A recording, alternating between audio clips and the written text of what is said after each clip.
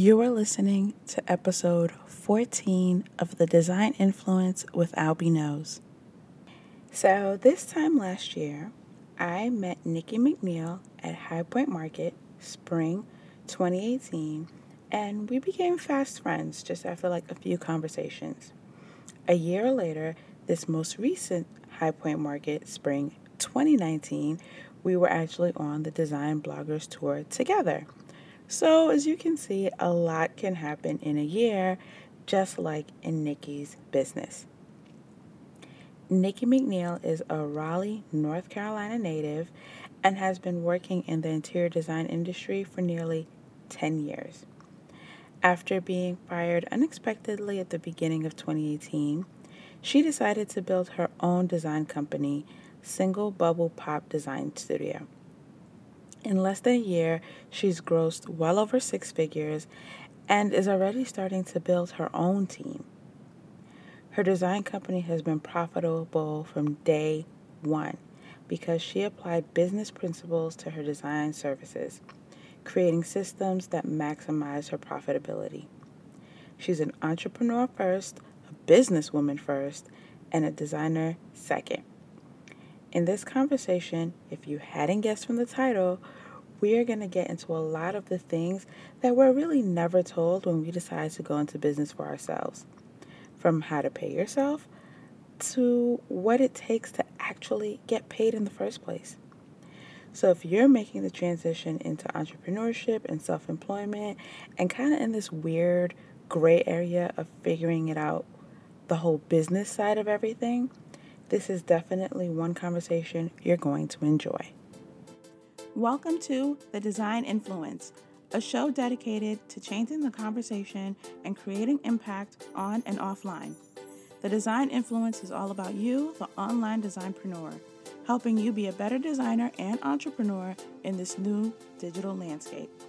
I'm your hostess with the mostest, online interior designer, content creator, and nonstop idea machine, Albie of Albie Knows Online Interior Design. If you're ready for some candid and caffeinated conversations about everything from decoding interior design tools to growing pains as an entrepreneur to figuring out what the heck it means to be an influencer, then turn up your earbuds and let's dive in. Hi, Niki. How are you? Hey, I'm doing great. So I've already told our listeners why you're awesome and all that jazz, but if you could just like kind of really briefly, quick and dirty, give our listeners a little bit about who you are, and then we're going to jump right into our conversation from there. Sound good? Yes. So my name is Niki McNeill. I am a Raleigh, North Carolina based interior designer. I was actually born and raised in Raleigh, attended UNC Chapel Hill and Meredith College, where I completed my degree in interior design after 7 years, which is a long story. But in that in-between time, I was living and working in Atlanta, where I kind of established myself as a interior designer and design blogger. And I've been in the industry since 2009. And as of this year, I am officially running my own interior design studio. Currently just myself, but focusing on doing full service design projects as well as some e-design projects. Okay, so you have really been on both sides of being a designer as part of a firm, part of a team, and as you said, now running your own ship. So at the time of recording, just for context for our listeners, how long have you been doing this solo? So this month makes 7 full months. 7 full months of me doing Okay, it solo. so by the time this goes live, it'll have probably been closer to a year, and I'm pretty confident that most of our listeners are like super talented at being designers or creatives and all that jazz. But when it comes to the entrepreneur piece, that is where sometimes they stumble. Their craft is awesome, but really being a business owner is where it becomes hard for them to bridge that gap. How have you been able to really bridge that gap now that you are wearing all the hats in your business? So I think a big part of why I was able to quickly bridge a gap is the last position that I was in. I was running my own projects. I was the first hire of this very small firm. It was two ladies at the time, one who wasn't really actively working in the business, the other who was kind of managing projects. And when she hired me, I was already experienced. And so she just handed me projects and I ran with them. And so even though I wasn't working for myself, I was independently managing projects for clients. And so with that meant that I was able to look at, the project management piece and be able to, understand that, as well as the money of budgeting, maximizing your profit through being effective and also pricing things in the way that you need to make your money. So I think that really kind of gave me a great foundation, because I think a lot of times when you work for someone else, you may not be seeing that whole picture. You're just doing your work, right? You're just designing. But because I was in a position where I was touching all the parts of the business, when I started on my own, it was just a matter of establishing the accounts that I needed and implementing what I already knew about the business side of it. So even though you were somewhere else, you still had a pretty healthy amount of autonomy, so that being a business owner wasn't a complete shock to you. It was under someone else's umbrella, but all those kind of like operational pieces, you were always a Yes. part of them. And I can't leave out the fact that this is my second time starting my own business on my own. The first time was in 2011, and I had no idea what I was doing. I had set a goal for myself to save a certain amount of money.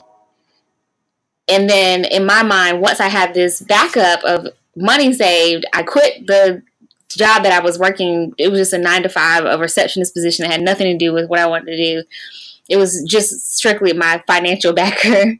I quit that job with no business plan, and I really didn't understand specifically the interior design business of how to make money in interior design. I had an idea in my head, but I did not have a plan. I didn't know what I was doing. So that was 2011. So flash forward to now, I have almost spent the last 7 years educating myself and trying to understand what I didn't know back then. So Got it. So kind of filling in those pieces. yeah, so even though, like I said, I was doing it for someone else, in my off time, I have been reading, listening to podcasts, going to High Point and going to seminars, just engulfing myself in as much as I could to know, how does a successful interior design business work? Because I knew it was in my future. I knew that's something that I wanted, but I didn't want to do it again and fail. And at the very least, you want to make sure you learn from those mistakes. Yes. You definitely don't want to, even if you were to quote unquote fail, it has to be for something different. If you didn't learn from the first time, then why are we doing it again? So for yes, sure. So was entrepreneurship always the goal when you got into the design industry, or is it just something that kind of, as you evolved as a designer, you realized you want to do this on your own? That's a great question. So when I first started out, no, it wasn't my goal. I think I was open. I was very open to different possibilities. And if you look at my career, if I went through my whole resume, which I want, you'll see that I've kind of touched a lot of different areas of design. And that's because I've always just been open for that next best opportunity. So when I moved to Atlanta, initially was working in design, I was kind of focused on residential. And then just by circumstance, I got tapped into the TV, the entertainment side of it. And then when I decided to go back to school, I had a professor who recommended or just saw in me that I had an affinity for the commercial side of design. And so she recommended, hey, why don't you go work for a bigger design firm, so you could do commercial design in an architecture environment. And so that was another transition, and I did that for a couple years. Then I left that and was in the multifamily arena, which is not residential, but it's tangential to residential. So I always wanted to be able to see and be in like different parts of the design industry, but not necessarily as the business owner. I will say that I have an entrepreneurial spirit, and in every job, I always treated it as if it was my company because I want to do my best and highest work. And so, even in all those arenas, I really tried to understand the business, my role in the business, and from a macro and micro level, how does this business work? Because I mean, you're part of it, so you definitely want to know how all the moving pieces kind of come together to create this big picture. That's what I'm getting from you here. You never kind of like pigeonholed yourself into I'm just this or I'm just that. And do you feel like leaving yourself open to that learning and to just knowing all of it contributed to your success? Because for our listeners, you've had a pretty impressive start. In less than a year, you've grossed over six figures and you're already planning into the new year. So, do you think it's because you left yourself open to those possibilities and open to constantly learning? Yes, I think it's that. I think my biggest challenge so far in the beginning was shifting my mindset from someone who was getting paid to do the work to someone who is generating the money. You go from getting paid to do the work to actually having to generate that money, that cash flow. And so when I was approached with a project, it's easy to just think, how much do I need to make? But in reality, you need to think, what, how much can I make from this project for my business? And then you pay yourself out of that. So that shift of mindset from employee to CEO or whatever title you want to go with. So that shift in mindset of making an income versus generating a profit. Absolutely, absolutely. And that is reflected in so many little decisions for your business. And so I had to just think about every single step. Like, how am I pricing this fabric? How am I pricing this, you know, furniture piece I'm going to sell to them? Am I accounting for all the time it's going to take me to do this task? And so if you're not at a point in your career where you have a history of time to look back on, or those oops moments that cost you and you maybe not are accounting for in pricing things, it's very difficult to just jump. But because, like I said, I've worked in so many different arenas, I kind of had a good gauge on how long it takes me to do things, how much it costs for goods, how much it costs for services. And so when someone approaches me about a design project, I'm able to more accurately predict how much I need to charge for it. And this kind of reminds me of something I'd asked you, and your answer, like now it makes the answer clearer, but I still want you to explain the distinction. I asked you what you want people to know about you. And I loved your answer. You said, I am an entrepreneur first and a designer second. And I'm seeing where that distinction comes from just in, everything you're saying. But explain a little bit what that really means to you. Well, I come from a family of entrepreneurs. My grandfather ran a paint and body car place for about 50 years. And so I grew up Oh, just wow. seeing him run his business. And then my dad also is a serial entrepreneur. He had Subway franchises. He had product lines that he developed. He had a used car dealership for a certain amount of time. So I just always grew up around that energy, that hustle energy. And so it was just something that was normal to me. Even my mom's a real estate broker. So that's somewhat of an entrepreneurial aspect as well. And so even as an employee, I always was thinking of the business and not just my job role. So that's why I said I'm an entrepreneur first before a designer, because I think I would apply that mindset to any business or industry that I was in. And then specifically to the design business, design is so subjective, and what you think is beautiful is not going to be the same as someone else. And so for when I think about my business, I'm thinking about the experience that I'm creating through the services and through the products that I'm providing for these clients. And so I have to think of that 100% of the time, but I'm only thinking of the actual design details for maybe 25% of the time. So that's why I would say I'm an entrepreneur more so than a designer. And I love that because a lot of times designers, what they're struggling with is that business mindset. Just as creatives, we want to create. We just want to make the pretty things.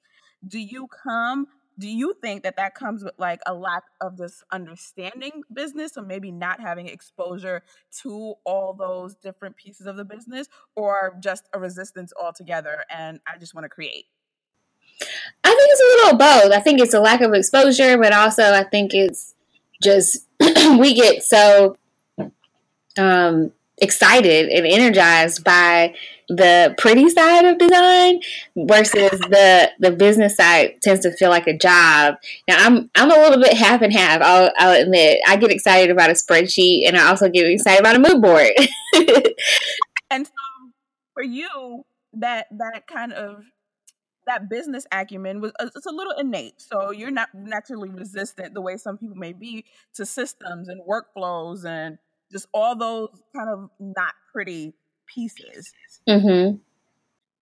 So now, would you say that even though you come from an entrepreneurial background, that's something that you still had to get over time as you were exposed to these different arenas?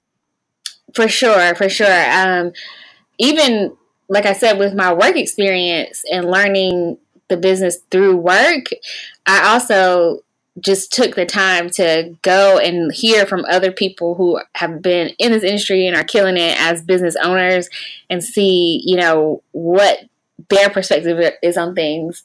I'll never forget, I went to a talk, Denise, I think it's McGahey, I think I'm pronouncing her name right. She did a talk at High Point, and she broke it down why the flat fee model of billing was so much more profitable than charging hourly for projects. And I was already doing that in the business I was working for, but the way that she broke it down and just seeing the numbers laid out made so much sense to me that I was like, I'm never going to do hourly services again. And so that, to me, those experiences, those aha moments, and like having someone who's doing it and has been doing it a certain way explained to me are what gave me the confidence to walk into, okay, now I'm going to build how I have been educated to and to understand is the best for my business. So you've taken all of that knowledge and you really you made it fit in the way that makes the most sense for you, which is what we should all be doing. We should be learning and then kind of molding it into our own way. Do you find that you're gravitating more towards like general entrepreneurs or designers when it comes to really feeding your education? That's a good question. I feel like I have been doing probably 60% designer entrepreneurs and 40% just general business, because a lot of what it takes to run a profitable business is about systems and automation, and that applies to anything, not just design. And so I look outside of my industry too, because I think a lot of times we can get too specific with the business and get bogged down with the details before we're looking at things from kind of a overhead level. I wanted to take a quick second out to thank you for listening to today's show. If you've made it this far, that means you like me. You really, really like me. And for that, I am beyond thankful. The Design Influence is all about you, the designpreneur. And so without you, there would be no show and there would be no Design Influence. So for us to keep growing, I need a favor from you. If you're not already subscribed, even though I really hope you are, I would love it if you go ahead and make things official between us, and then share the show with your biz bestie, your design bestie, so that you guys can listen and discuss together. The more the merrier. And if you're really, really loving me and the show, I would appreciate it even more if you take another quick second out to rate and review the show. Those ratings and those reviews really help other amazing designpreneurs find the show so that we can all be in this together. And it also lets me know how I'm doing. So I really want to thank you so much again. I appreciate you for listening and for taking time out to make me a part of your day. And now let's get back into the conversation.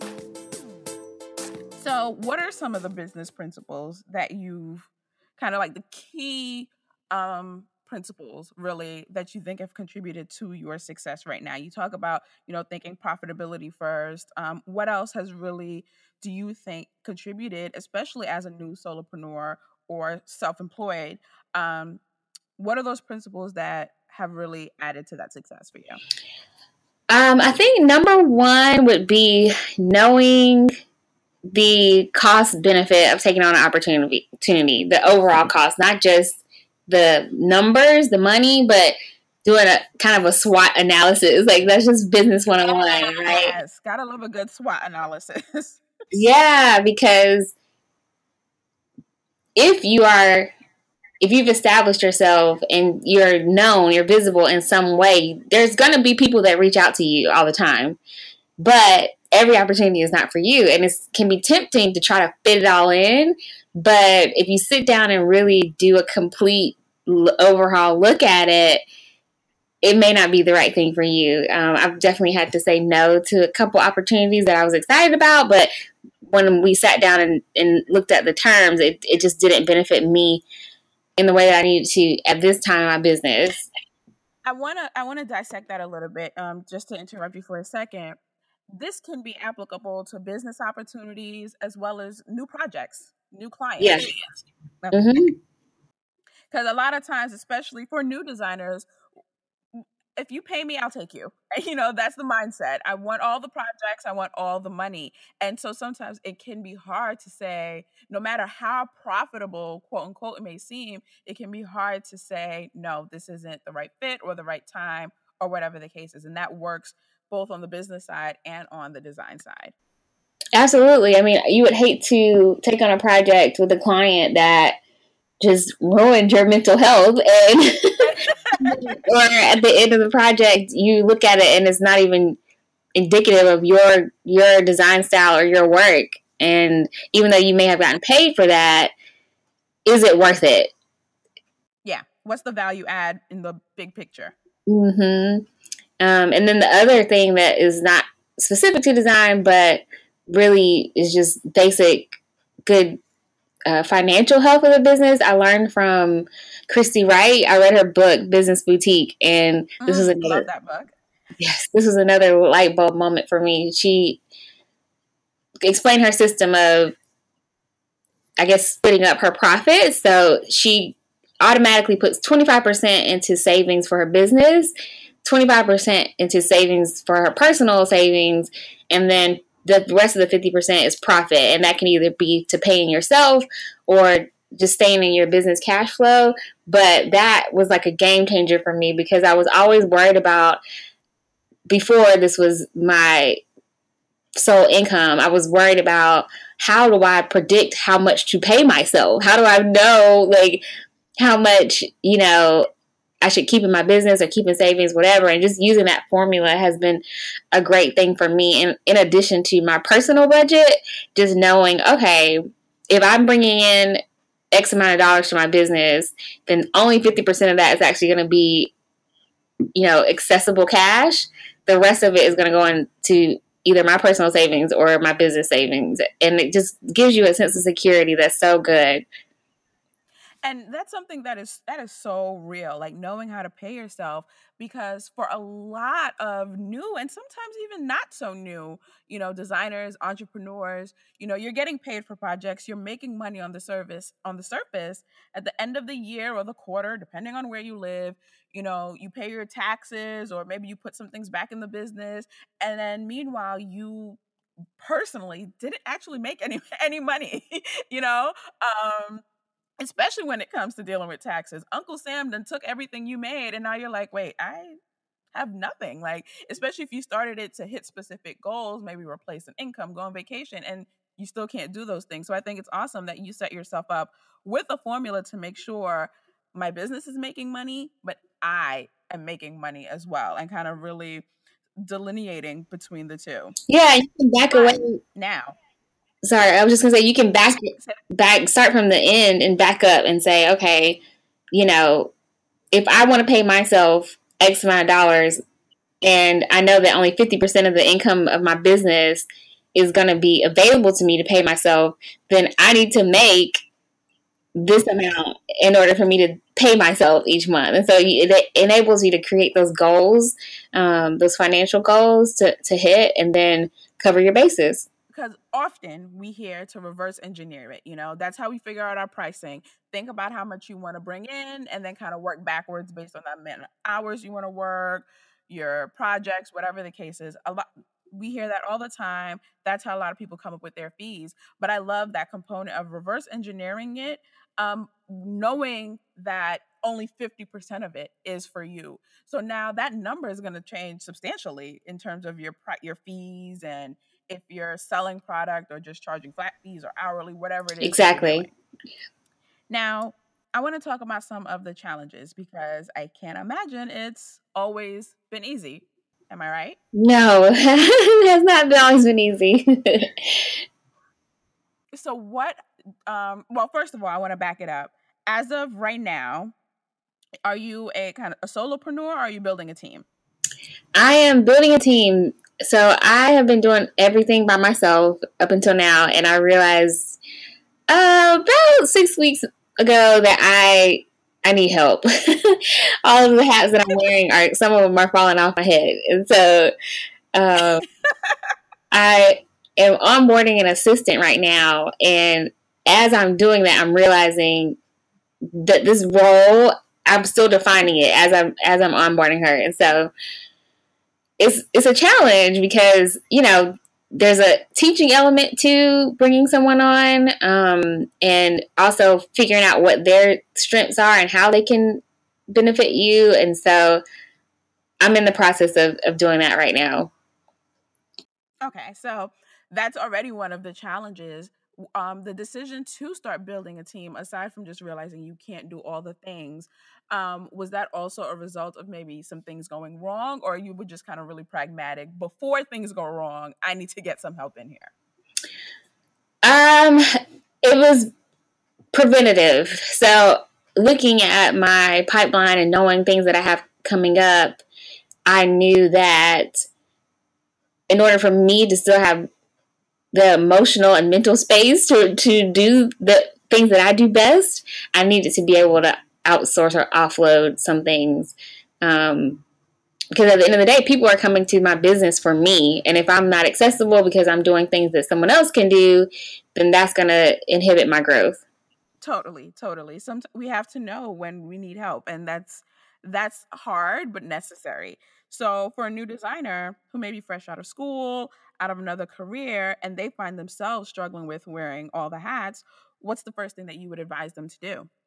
So I would definitely document your days. I'm pretty obsessive about my calendar. I use Google Calendar, and I also use a paper calendar, and I try to almost journal. I think I'm actually going to transition to bullet journaling, what people call bullet journaling, because I like to really account for as much of my day as I can, um, so that I can see how much time I'm putting to what. And I think, especially as women, we wear so many hats and have so many things just to be, and Yeah. so you have to document that as well. Like, for a perfect example, this week I am finally going on vacation on Saturday, and I, in preparation for packing, realized yesterday I don't have any contact lenses.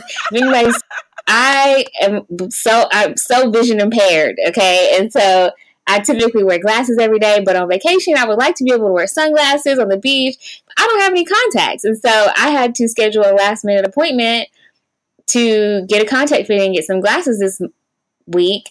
But because my schedule is already laid out, I had to really be strategic about, okay, when can I actually do this? When can I squeeze this in? But if I didn't have the habit of documenting my time ahead of time and in retrospect, I would have had a harder time doing that, or I would have overbooked myself because You wouldn't have had the margin for that to even right, happen. I was able to say, okay, I got a couple hours here on Friday where I can still complete the blog post that I have going live. I can still make my phone call with the brand that I'm working on. I can still finish the design plan that I'm working on if I go get my eyes done at this particular time. And I'm glad you mentioned, that personal life aspect, so to speak, because sometimes we will schedule out our business down to the second and then wonder why we don't have time for doctor's appointments, why we don't have time for vacations, why we're just always tired or burnt out. So that's a tip I'm gonna have to take in for myself, even just documenting just every single thing, because that's when you realize I'm either doing too much or doing too little or whatever it is that you need to adjust. So I think that is awesome advice. And you mentioned a blog post, so let's talk about that for a minute. You're also a blogger. What does that look like for your business? Wow. So blogging has been a part of my career since I started design school back in 2007. And so I'm like an OG blogger. I'm an OG blogger. And I didn't expect my blog to grow in the way that it has because it really started as a labor of love. Back in 2007, there was no such thing as influencer or, Instagram or all of these other platforms that have come up. And so I just did it because I loved it. I love creating content. I love collaborating with other people and other brands. And so that has become another stream of income for me just because I already had that track record and people noticed and have reached out and asked me to collaborate with them. So, it sounds like your blog essentially has its own identity. Um, are you still able to keep it in on the same path as your design business, or has it evolved to the point where now you're running two businesses essentially? Essentially, I'm running two businesses because my blog content is not simply about design. It's really a lifestyle blog. I noticed that people like to see style inspiration. They like to see travel things, just things that are up and coming in the Raleigh area in particular. And the art scene. I blog about a lot of things. And so that is kind of its own identity. I do advertise my design services through there. And I also have a shop that people can, of curated home decor items that people can shop. But it's not necessarily the feed into my design services. So you keep them connected because you're a business owner, profitability matters, but they are kind of living, they are separate entities. So is your blog an income stream for you? Yes, it is. Through different partnerships, but then also kind of an offset of that is because I've been writing for so long, I've been able to translate that into writing for local publications as a freelance writer. And so that's not necessarily through my blog, but it's because of my blog. It's a product of doing the blogging. Yes. And we hear all the time, you need a blog, you need a blog, you need a blog. Like Oprah's just handing out blogs to everyone. But is blogging for everyone? No, absolutely not. Explain that for our listeners. I mean, I can go in all day about why blogging isn't, something everybody needs to do, even though it sounds good. But why do you say that? I think a lot of people who don't have blogs minimize the effort that it takes to have an excellent blog. Anyone can, create a blog site and, prepare posts and share them, but you need to be adding value in some way to each person. Like, we're all bombarded. Anytime you pick up your phone or open your computer, you're bombarded with so many options of what to look at on the internet. And so if you are taking even 30 seconds of someone's time, you want to leave a lasting impression on them. And so that may look different for different people, but it needs to be valuable in a way that is memorable too. So for me, I had to realize, okay, people are coming to my blog not just to hear about design projects and behind the scenes, but they really want to see me. They want to know about me. And they want to know about themselves. That's what people want to know about. They want to see themselves. And so one of my most popular blog posts this year was why you shouldn't hire an interior designer. I read that post. I love that post. It's actually up on the eDesign Experience site. Yes. Because it's such an amazing perspective and a fresh voice. Well, and the reason why it was popular is because I was talking about my readers. Maybe not that person specifically, but they could look at someone in their life and think, oh, yeah, that person probably wouldn't be a good fit. And it seems counterproductive for someone who provides design services, but it really made the reader feel like, okay, you see me and I see myself. You get me. You understand where I'm coming from. And that helps build, that know, like, and trust factor, because you get me. So if I were ever to want to, work with someone, of course, as a client, I'm going to work with the person that I already know understands my mindset. Yep. Or I'm just going to pass because she just told me, you know what, this is a good fit for you. No, totally. And so I'm glad you said that, because blogging is not for the faint of heart. It's not just, a tab you throw up on your website. And like you said, it's something you've been doing for about a decade-ish. Over a decade. And this evolved over time. I, at one point when I was in school and I had just started my blog, I was blogging every weekday.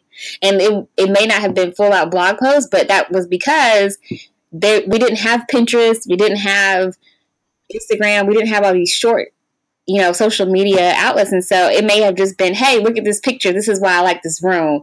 Or I used to do like a link of the day where I would post like a link to a really cool article or something that I liked. And so I was adding value to my readers. That translates down to things like Tumblr and Twitter. Sure. And Facebook, yeah. All those things. And now, because social media has kind of taken over those short forms of sharing, now my blog posts are more robust. Now I might have a blog post that has a video plus professional photos plus me writing 1,000 words plus options to shop. So that single blog post might take me 2 weeks to produce. And that's the thing. It's not just, as you said, throwing up words and then kind of putting it out into the interwebs. You're not just adding noise. Now it's a little bit more thoughtful. It's a little bit more planning and strategy, just like with business. And if you're not passionate about and enjoying the content creation side of it, then you probably shouldn't be doing it. I also feel like if you do not have a mission behind it, then maybe you shouldn't be doing it. And now, when you say mission, elaborate on that a little bit for someone who has heard, hey, we should all be blogging. What does that mean? So for me, mission and purpose are similar but not the same thing. So your purpose for your blog could be, hey, I'm going to create this blog to help my SEO and help my potential clients see that I'm knowledgeable or share updates about my current projects. A mission is a little bit different in that it can include those things, but there's a higher meaning behind it. So for me, part of the reason why I continue to blog is because I feel like my mission is to create a visible image of a Black young interior designer who went to school for interior design, who has worked in these different arenas, who is running her own business, and she's also somebody you might want to hang out with. So I feel like that image didn't exist for me when I was getting started. And so part of my mission is to provide that image to the people who are looking for it. So the mission, is not necessarily the strategy. It's not necessarily something that's tactile, where it's really kind of like a mindset. What value are you adding to the universe? And I think that is a very specific distinction, the purpose and the mission. So I love that. And you're gonna have to come back so we can talk about Yes, blogging we could do all a day long. whole But separate podcast about blogging. we're gonna have to do a whole Q&A on just that. But Yes. right now, at the time of recording, we already said it hasn't been a year since you've been on your own. So what's next for you between the building your team, but continuing to blog? What is on the horizon for you as you continue to grow? I really see myself continue to do client projects, but I also want to create different ways to connect with other aspiring interior designers. I've had a lot of people reach out to me wanting to have their own business, or they're even starting to offer services, but just trying to figure out how to make that fit for them. And so I would love to cater to that audience as well. So for someone who wants more of you right now, as you kind of continue to plan for what's coming, where can people find you, stalk you, and just get more of your awesomeness? Instagram. I love Instagram. You can find me on Instagram. It's just my name, NikiMcNeill. That's 1K, 2Ls. Niki McNeill. Folks, there is a distinction. Yes. 1K, And 2Ls. and we can talk all day, Niki. Like, I mean, we can do this all day, every day.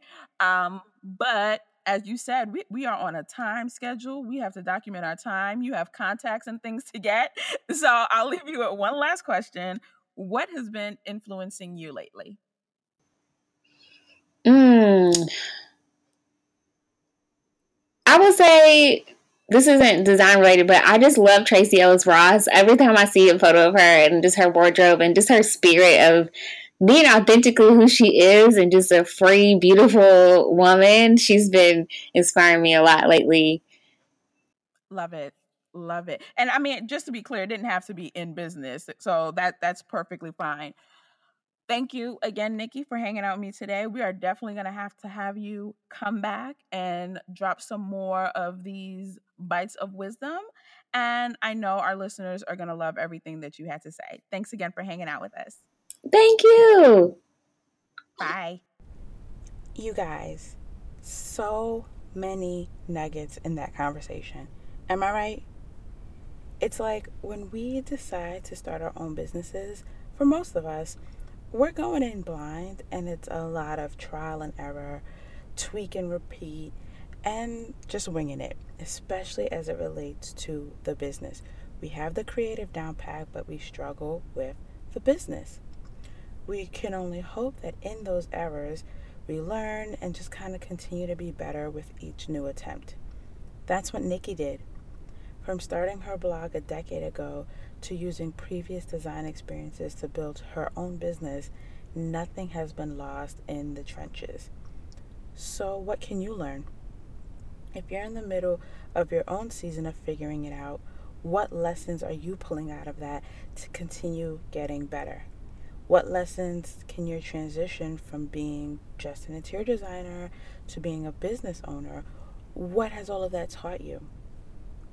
And then, what did this conversation teach you? While you're listening, be sure to tag Niki at Niki McNeill on Instagram and tag the Design Influence at the Design Influence on Instagram. Take a screenshot and let us know what's changed in a year for you. We'd love to know where you were a year ago, but also a year from now. Where do you see yourself? Where are you currently in your business journey? What has changed and what can change? I cannot wait to see you guys' answers. As always, I'm super thankful for you guys hanging out with me today. For the next 2 weeks in April, this entire month has been all about High Point Market, kind of all stars, if you will. So just amazing people that I've met at Market, who I've also gotten a chance to talk to on the podcast. That's all this month. It actually kicked off at the end of March with Cheryl Luckett. Last week we had Rachel Moriarty. Today you guys heard Niki McNeill. So for the rest of the month, we got a few more amazing High Point Market all stars. If you're listening to this in real time. If you're not, well, just keep listening to the show. Either way, you're definitely going to want to subscribe. And also, if you haven't left a rating or review, I would really appreciate it if you took a quick minute or two to do that now over on Apple Podcasts. I'm super appreciative, as always, of you guys listening to the show. And I will catch you guys next time. Bye.